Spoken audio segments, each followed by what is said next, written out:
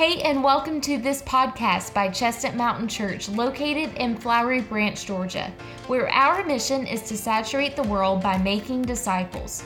We invite you to check out our website at chestnutmountain.org and follow us on social on Facebook, Instagram, and Twitter at chestnutmtn_ to learn more about who we are. There are also video episodes located on our YouTube channel, along with other content not on this podcast. This episode features a sermon replay from Sunday's message. Let's take a listen.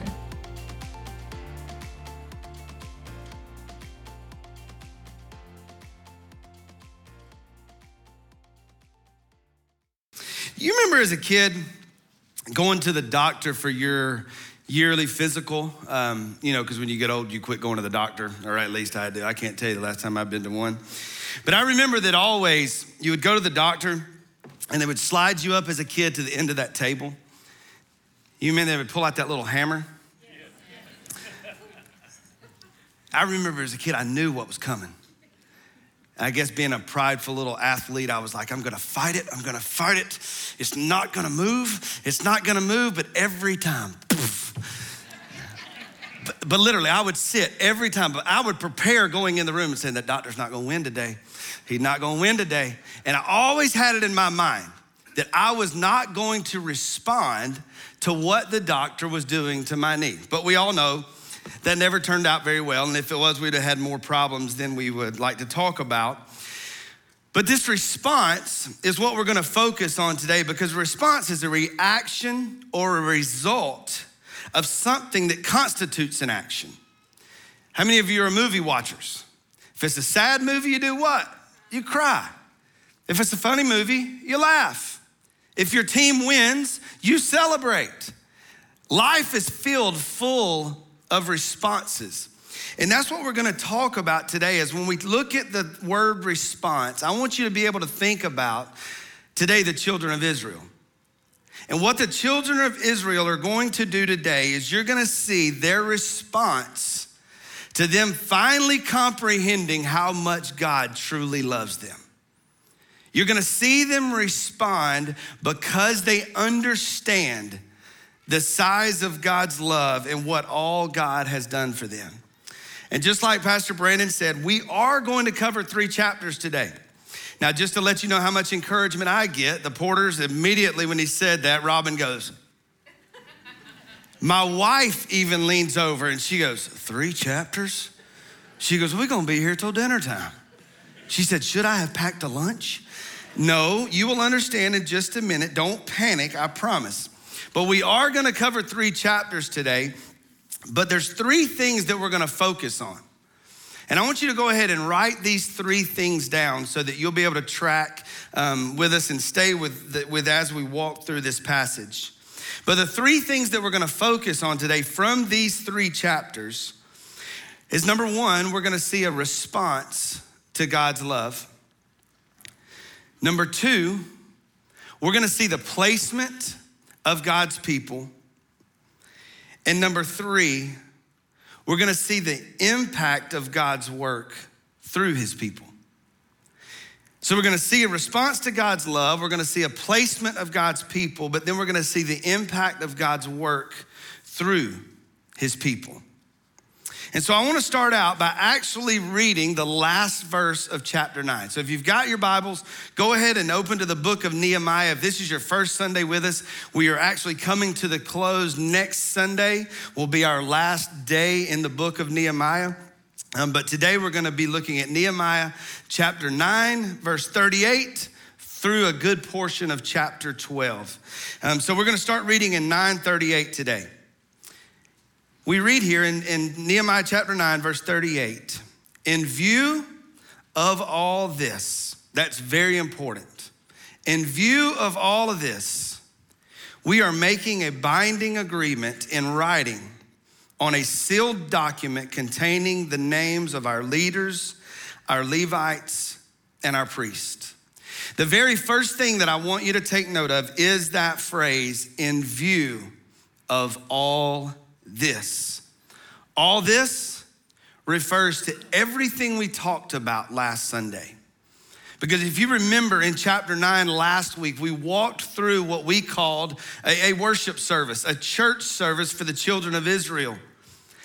And last week was made up of confession, it was made up of praise, it was made up of prayer, but it was also made up of every time they confessed, they were reminded that God forgives, that God met them right where he was or right where they were.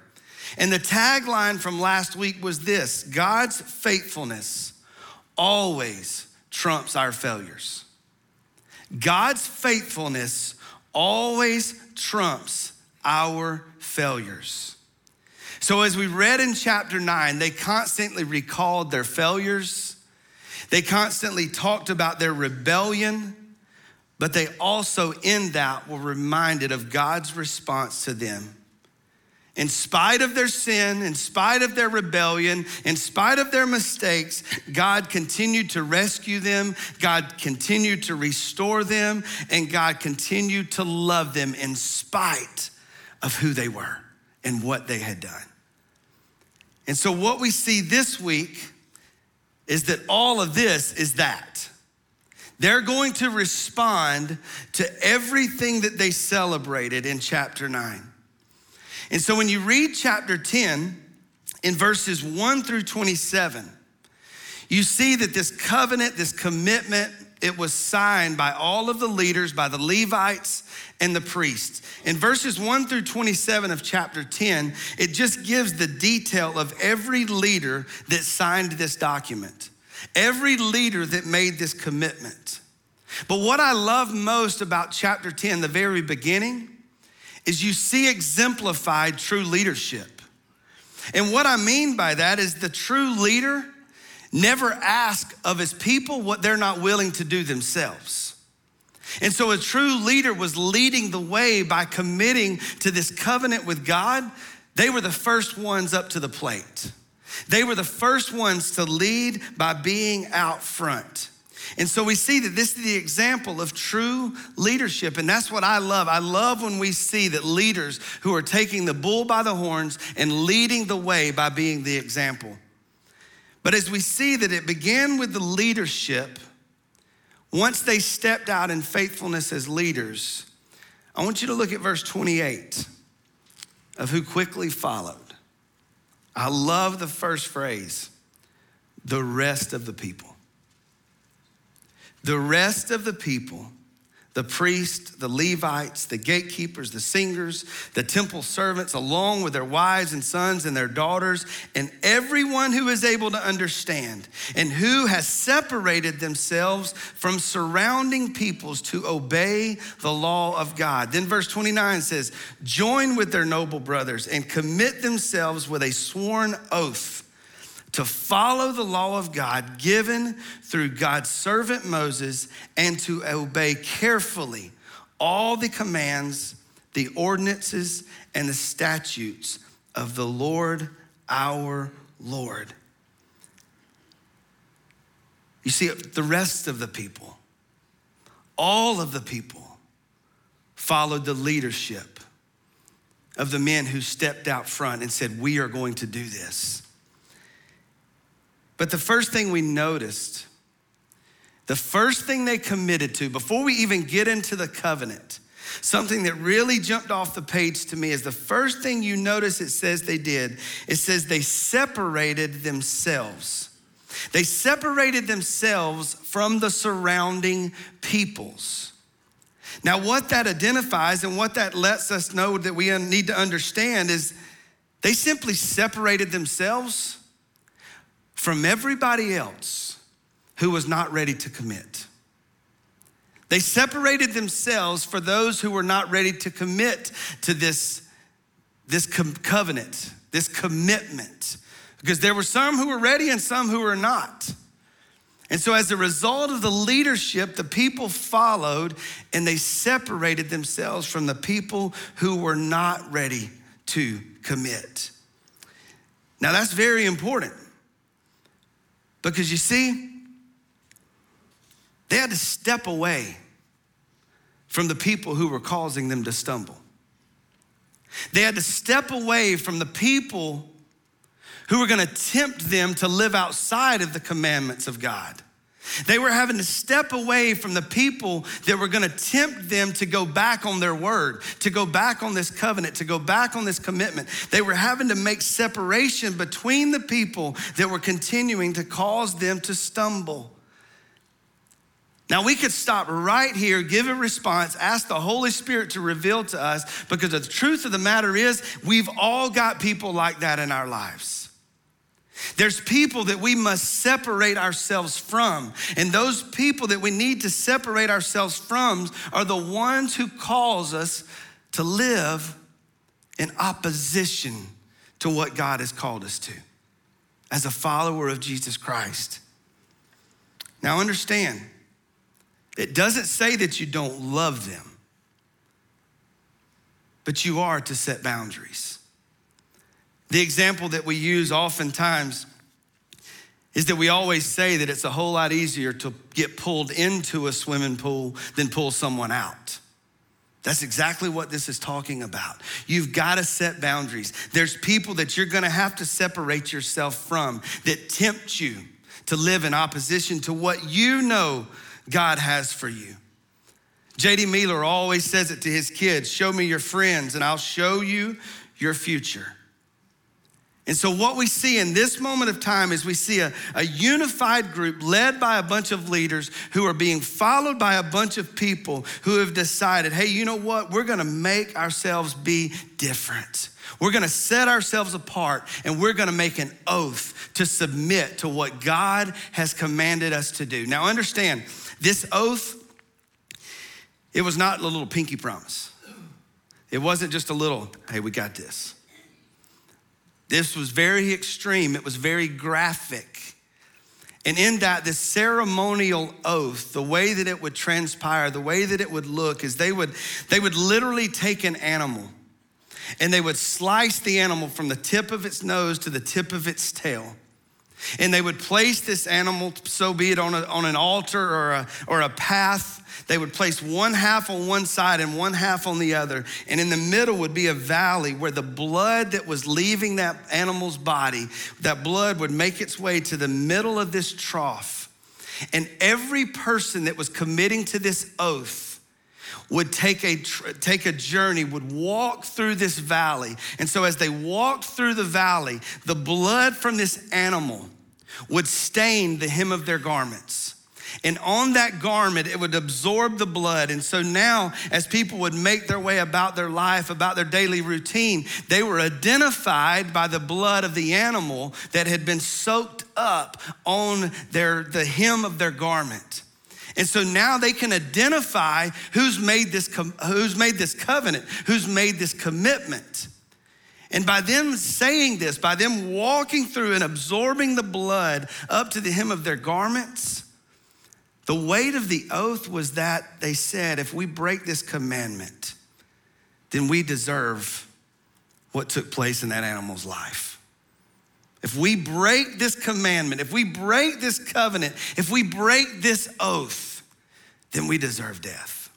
That's how serious they took this oath. That's how serious they took this commitment. But what I love about this is it was creating such accountability. They were letting everybody know, hey, we're all in. And we as God's children are going to do this together. We're gonna do what God has called us to do together. Because you do know in most cases, there's strength in numbers. There's strength when a group of people are unified, all paddling in the same direction. I think back to when I was in high school. I had a group of about, 7 to 10 guys that were my guys. We played every sport that we possibly could. And we began to see some of the men, some of the young guys, the juniors and seniors in high school above us that continued to fall short. They got involved in the party scene. They were just doing outlandish things that was honestly hijacking their sports, if you would. And I remember as an 8th grade boy, I can remember sitting in the basement of a young man's house that night and us committing to one another Hey, you know what? We're committing to each other tonight that we're not going to get involved in this party scene. We're going to hold each other accountable. We're going to hold each other's feet to the fire, and we're going to stay committed to what we're saying to one another right now. And did you know for the next 4 years, that whole group, we never struggled with alcohol. We never struggled with drugs, simply because there was about 10 guys that said, hey, you know what? We're going to do this together. But sadly enough, we graduated high school. Everybody went their way. And guess what? There's about 80% of those young men who fail, who gave into temptation, who gave into struggles. And I believe it was because they lost the accountability. They lost the unity that we had established as 13-year-old boys. See, there's strength in numbers. There's strength in unity. And that's what you're seeing that's beginning to happen with the children of Israel. Being, number one, being led out front by their leaders and by all the people following, saying, hey, we're unified. We're gonna take this oath together. We're gonna make a covenant together. Now, before we get into the details of the covenant, before we get into the details of this commitment, there's something that I've got to make sure that you understand. I don't want you to be misled. I want you to understand their response. I want you to understand what triggered their response to commit to God. They're not committing to God to earn God's love. They're not committing to God so that they can follow all of these rules and that God will love them more. But what they're doing is simply responding to the fact that they know how much God loves them. So they're not doing it to earn God's love. They're doing it in response because they know they're loved by God. This is what this whole thing is about. It's a response. They're committing to God, to follow God, to surrender to Him because they know how much He loves them. And they know they can trust His plans. They know they can trust His commandments. So before we go any further, I want you to know the reason for their commitment is because they're responding to the fact that they know they are loved by God. That's why they're committing. That's why they're doing what they're signing this covenant and doing this oath for. Now, I want us to keep reading. I want us to keep reading because in verses 30 through 39, you're basically gonna see all of the areas that they struggle in. You're gonna see all of their struggles. They're gonna see all the ways that they have given into temptation. And this is what they're having to commit to. They're committing to follow these laws. They're saying, God, we're gonna get back to doing what we know we're supposed to do. We're gonna get back to the standard that you set for us. Look in chapter 10, verse 30, and you'll see the first thing, the details of the vow. Verse 30 says, we will not give our daughters in marriage to the surrounding peoples and will not take their daughters as wives of our son. Now understand, this simply means a lot of people will take this verse out of context to make it say things that it really doesn't say. But here's the simple meaning behind what they're vowing to. They're simply vowing to not let their children marry unbelievers. That's what they're committing to. We're not gonna let them be unequally yoked. We're gonna commit, we're not gonna let our daughters marry those unbelievers. We're not gonna let them walk into a relationship where they're unequally yoked.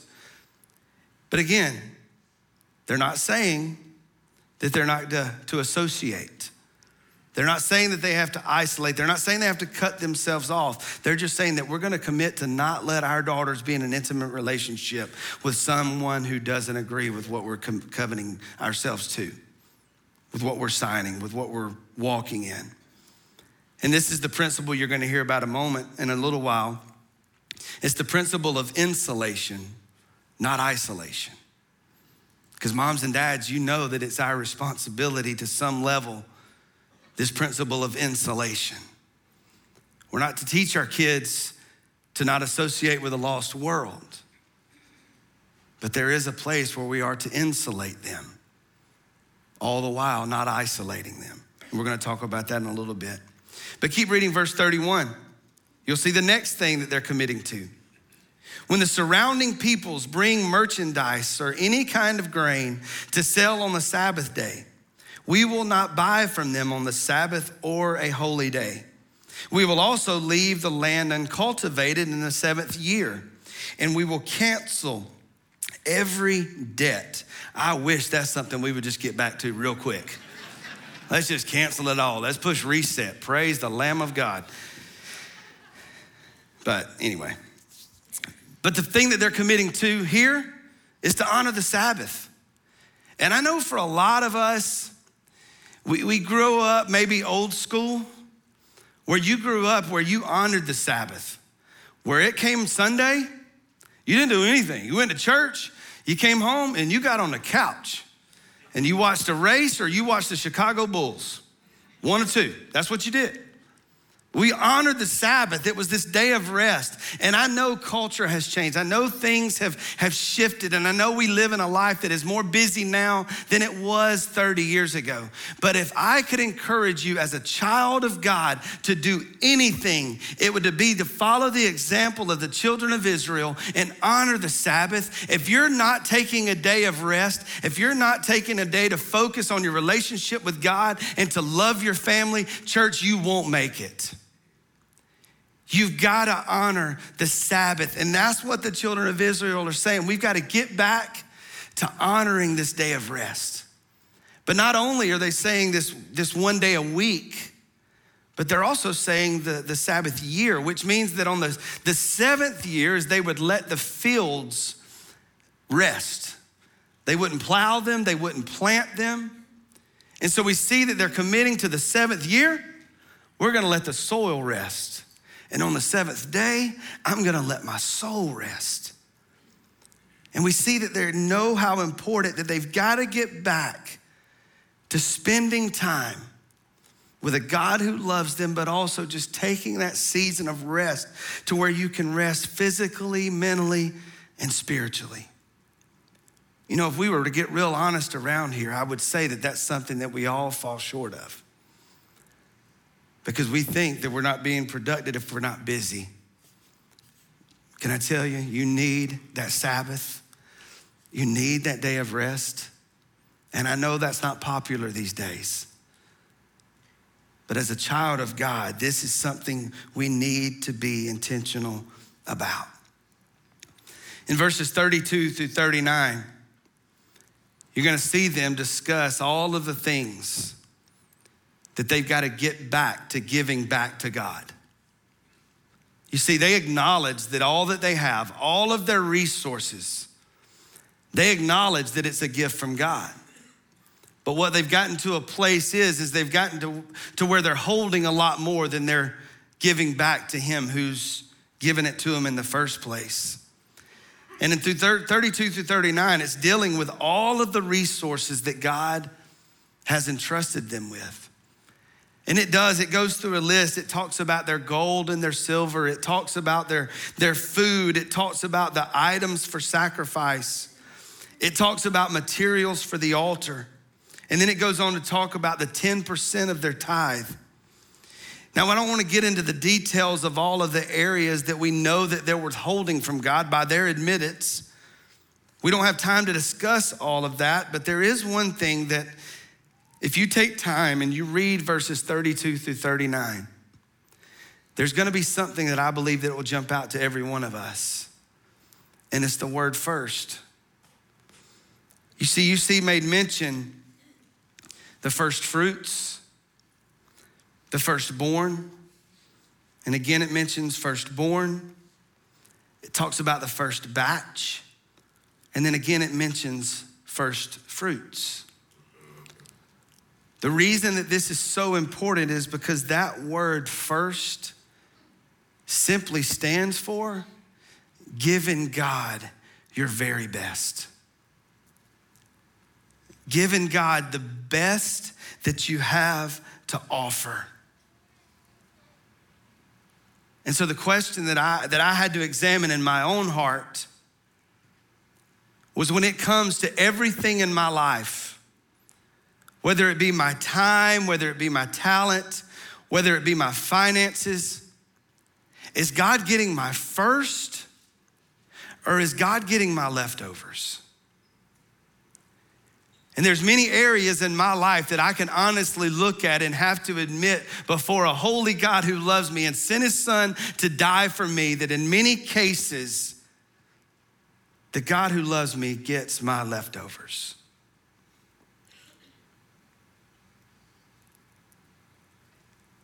And I would venture to say that there's probably a lot of you, I hope, that can relate to me with that perspective. That a lot of times we simply just give God what we don't need. We simply give God what we're not gonna benefit from. And I know that we always harp on, and you hear a lot of times in churches talking about our financial positions. That we spend, we get what we want, and then all of a sudden, hey, if I've got a little bit left over, then I'll put it in the offering basket when it comes around. Can I tell you that's something that me and my family have honestly been convicted of over this summer, is giving God the very best. And what I've learned is that I can't outgive God.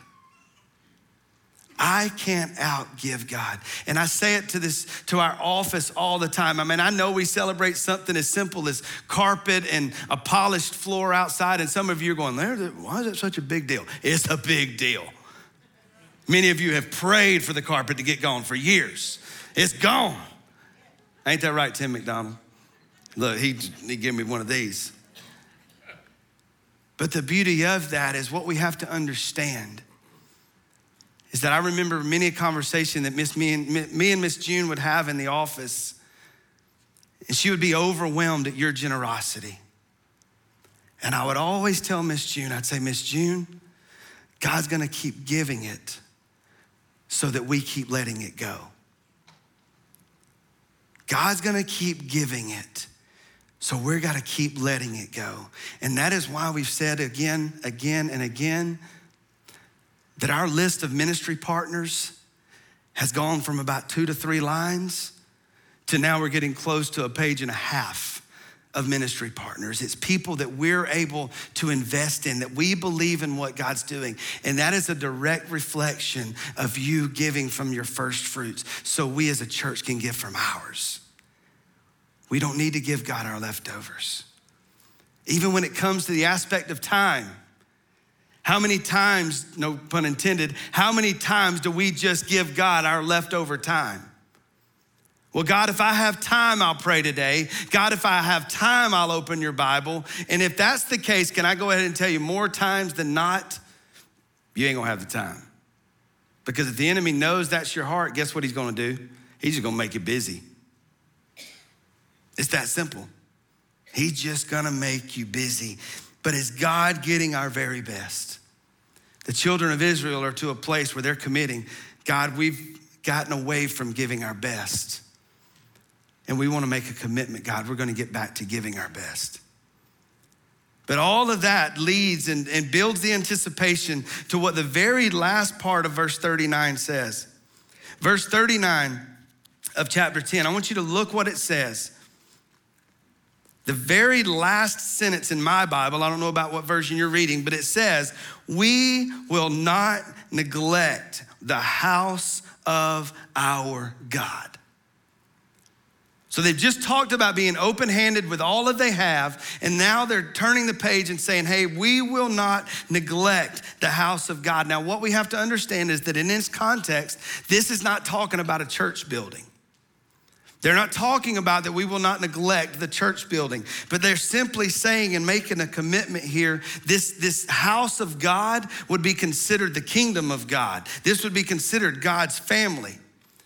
And so what the children of Israel are doing is they're saying, God, we're gonna commit to do anything and everything that we can to make sure that your kingdom continues to grow, to make sure that the family of God continues to expand.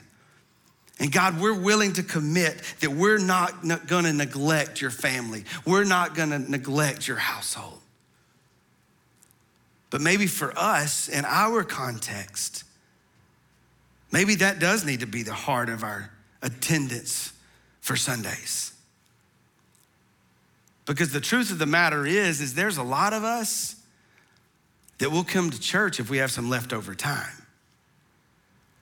But even how culture shifts, and it's a sad reality, and this is just a fact now, and it is what it is, but I remember when I was growing up, if you were a regular church attender, you went every Sunday.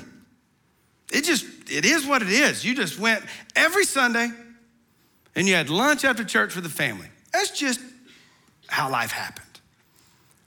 But did you know now, statistically, a regular church attender, you're qualified as a regular church attender if on average, just below 2 times a month you show up at church. That's considered a regular church attender. Church, I don't know about you, but I can't afford, even as a child of God, a part of this family, a part of the family of God, I can't afford to only be with you 2 times a month. I need to be with you. I need to be in the house of God. I need to worship with my family. And so what would it look like if we took this perspective? Instead of giving God our leftover time to his house, what if we just committed? Hey, I'm gonna be a regular attender the old school way. Chelsea will cook lunch for everybody. All right? You got that? Domino's is gonna get rich. They're no Little Caesars, they're a whole lot cheaper.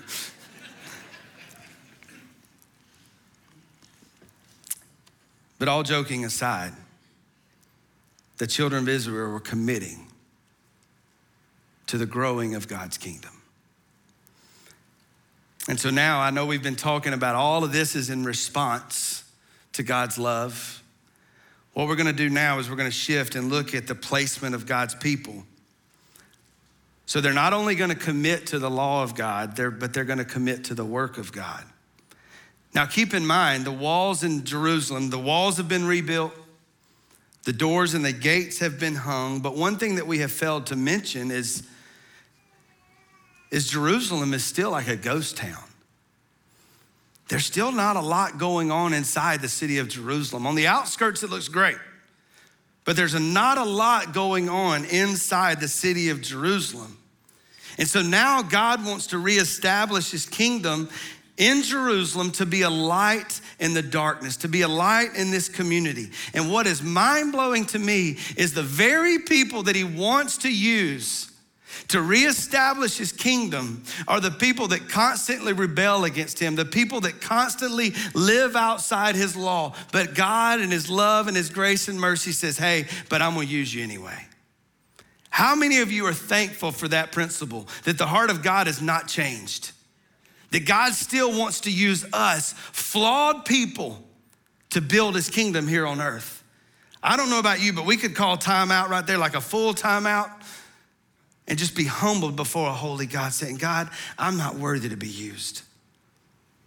God, I'm not worthy to be used to build your kingdom. But now what we're gonna see is he begins to place them where he's gonna use them to build the kingdom. Look at chapter 11, verses 1 and 2. It says, now the leaders of the people stayed in Jerusalem, and the rest of the people cast lots for 1 out of 10 to come to live in Jerusalem, the holy city, while the other 9/10 remained in their towns. That was outside the city of Jerusalem. Verse 2, the people blessed all the men who volunteered to live in Jerusalem. So to put this in a nutshell, God's gonna place some people inside the city of Jerusalem, but he's also gonna be sending people out. He's gonna put some inside the city, but he's also gonna put some out. But the whole intention is so that the inside of the city is back to a healthy place. It's just gonna be used, some being in, some being out. And so what we're looking at now is we see these 2 placements, and what they all knew, every child of God knew that if they were chosen to stay inside the city, that it was gonna come with a cost. If they were chosen to stay inside the city, to rebuild the city, they knew they were about to endure some major problems because they're starting over. They also knew that because of where they were going to be located, they were immediately becoming a target of the enemy. It was exposed who they were. It was exposed what they were doing. And so they immediately became a target of the enemy. But they also knew that if they were being chosen to live inside the city, that they were going to have to give up a lot of material things. They were going to have to give up their lands outside the city. They were going to have to give up their homes. They were going to have to give up their occupations. They were going to have to give up their farms. And so they're having to let go of a lot of material things that maybe they've worked hard for. And then another thing they knew they would face is they were going to have to rearrange their social priorities. They knew that if they were moving inside the city, they were going to be leaving friends and family behind. They knew they were going to be leaving people that they loved, that they cared about, that they had done life with. But in that moment, they knew, again, everything that I have is a gift from God, but I've got to be willing to let go of what God's given me to walk in faithfulness to what he's called me to do. So they knew that what they were being called to do was going to cost them. You know, I think back on my journey of even how I ended up here at Chestnut Mountain. You know, 6 years, it'll be 6 years this October. But I can remember it like it was yesterday. Because I remember when God began to stir in my heart that my time was done at Hopewell Baptist Church. And I remember when that time when God began to reveal that to me in my life. And I can tell you, it was tough. Because I knew that to walk in obedience, that I was gonna have to say goodbye to everything that was normal. I was gonna have to say goodbye to people that I had done life with, people that I had grown with. And then not to mention, when God called us to South Hall, I had to sell my house in North Hall. And I know I always joke about it, the Severns now are the beneficiaries of our home in Murrayville. But as a child, if I was gonna draw my dream home, it was it. It was it. But when I knew God was calling me here, I knew that I couldn't hold on to what I wanted. And I knew that I had to let go of technically everything that I had dreamed of, everything that I had worked for. But church, I can stand and tell you that 6 years later, I would do the same thing. Because when we walk in obedience to God, it comes at a cost. But what I want to tell you is the cost is worth it. The cost is worth it. That's exactly what the children of Israel who would be called inside the city, it's exactly what they were experiencing. But then there was another group there's this other bunch of people that they just had to cast lots. What that literally means is to roll dice. You and I could probably better relate it to a flipping of the coin. And it was one of those, we're gonna flip the coin, heads I'm in, tails I'm out. And while we laugh about that, in the Old Testament, that was the method that was used to exercise their faith in God, is we're gonna trust the chips to fall where they may. But what's very interesting that is out of 10 people who would cast lots, 1 would be placed inside the city, 9 would be sent back out. 1 would be placed inside the city, 9 would be sent back out. And so we see that God is strategically placing his people where he wants to place them so that his kingdom will be rebuilt. And then there's the other group in verse 2, there's one group that just volunteered. That's probably the group I love the most, because all they did was say, God, I'm making myself available. God, I will do whatever it is you want me to do. God, I'm yours. I'm volunteering to pay the price. God, I'm volunteering to serve wherever it is that you want me to serve. And so as a child of God, what you have to understand today is that if you will trust him, he will place you where he wants to use you. You know, that's why when we gather together on a Sunday morning, We're getting close to where there's about 1,000 people, even during the summer, us gathering on a Sunday morning together. But in the work week, you know how many people are in this office? Maybe 10 to 15. Because the majority God is sending out. Because God has placed you in your occupation to be a light in the darkness. And if that's you, maybe today you're here and you know your assignment. Can I tell you, stay faithful to that assignment. Stay faithful to where God's placed you. Josh Barrett is one of our FCA missionaries here, and he's having to raise support for himself. And man, he always tells me something. He still calls me coach a lot of times. I coached him when he was in the 8th grade. He was a lot shorter then. But he'll look at me and say, Brian, there's no plan B. There's no plan B. Because plan A is obedience to what God has called him to do. What if we all had the mindset there is no plan B?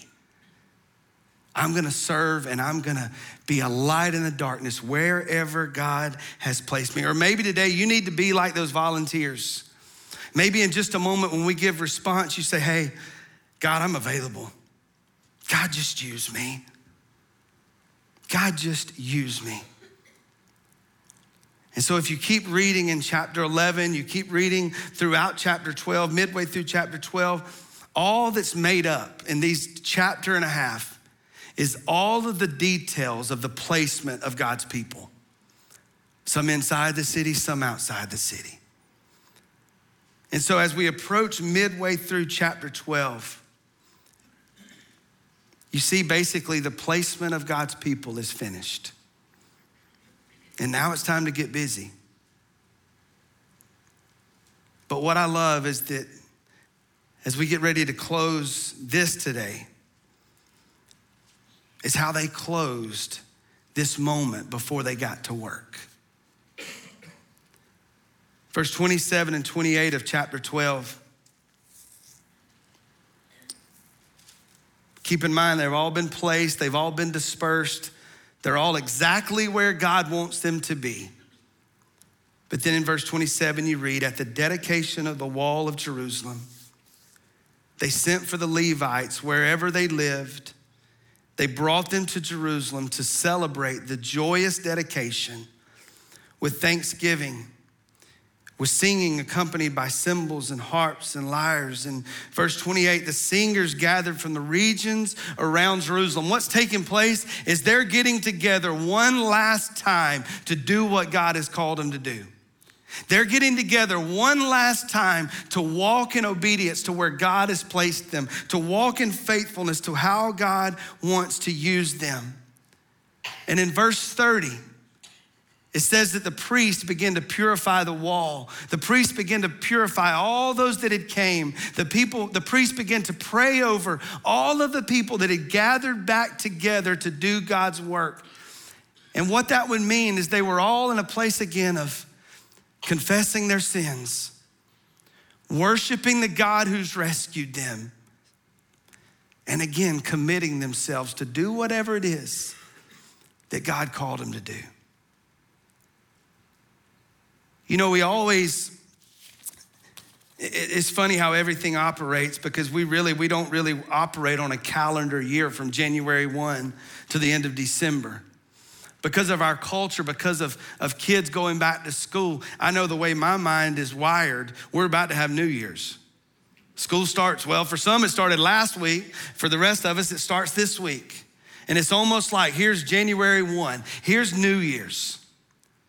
And what I can't get out of my mind is the fact that God, in this moment of time, has dispersed every one of you entering into this year exactly where he wants to use you. Church, I don't even think we can comprehend what God's about to do in this place.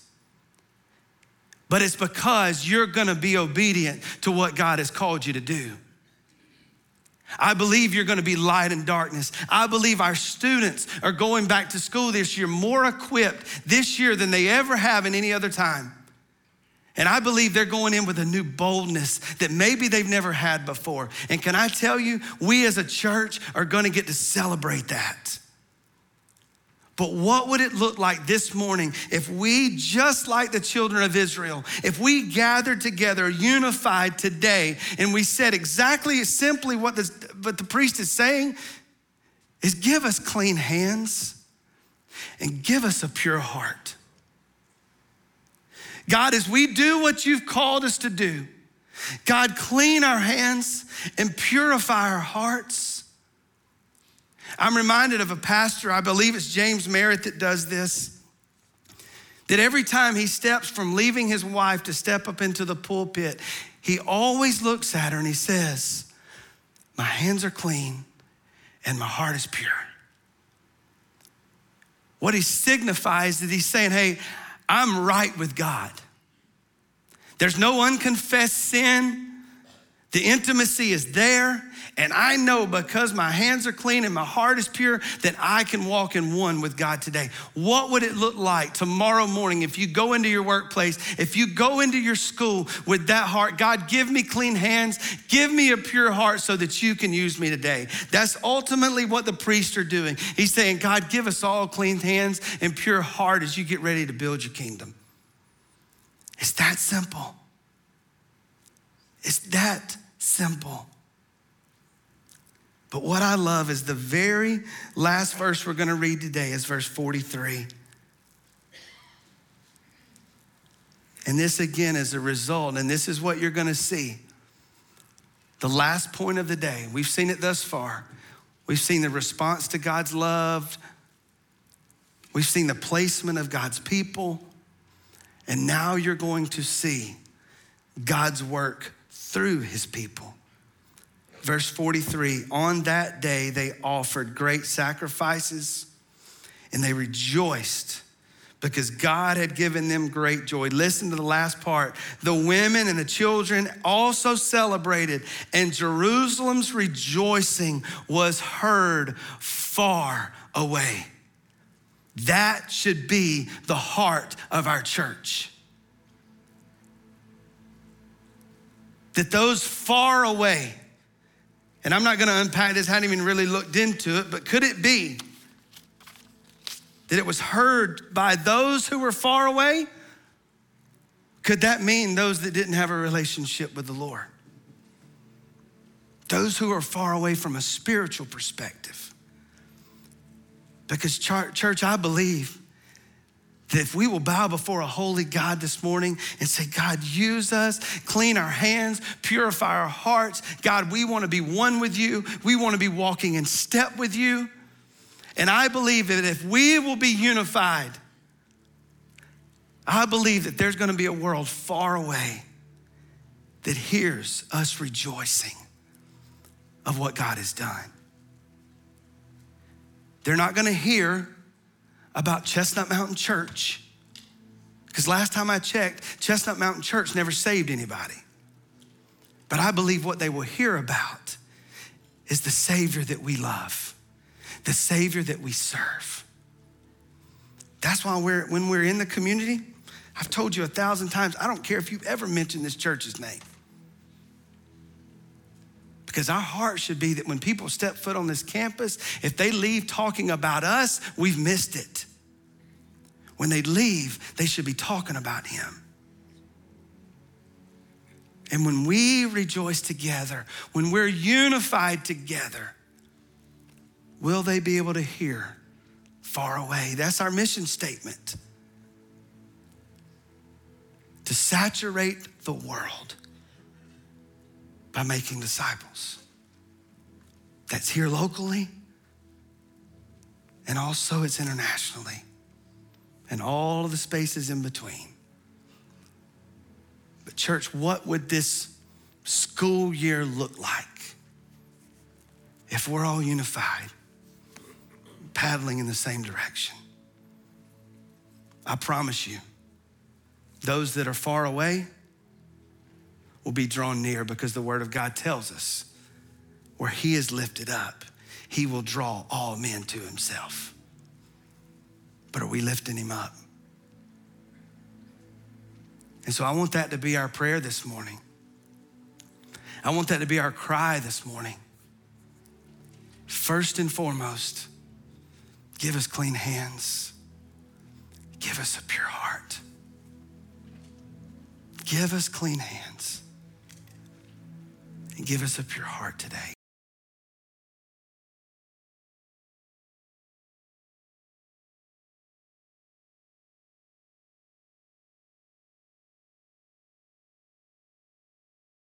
Thank you so much for listening to this episode.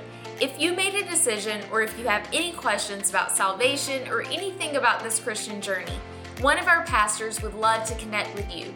So to connect and find out what your next steps are, go to our website at chestnutmountain.org/nextsteps, and there will be a form for you to fill out so one of our pastors can connect with you.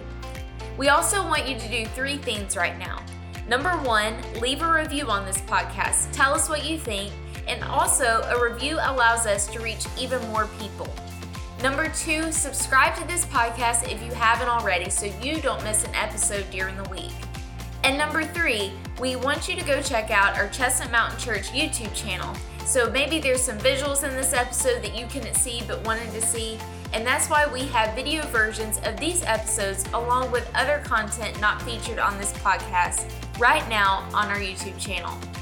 Lastly, we invite you to join us live for worship on Sunday mornings in person at 9 o'clock or 10:45 a.m. Eastern Standard Time, or online at 10:45 as well.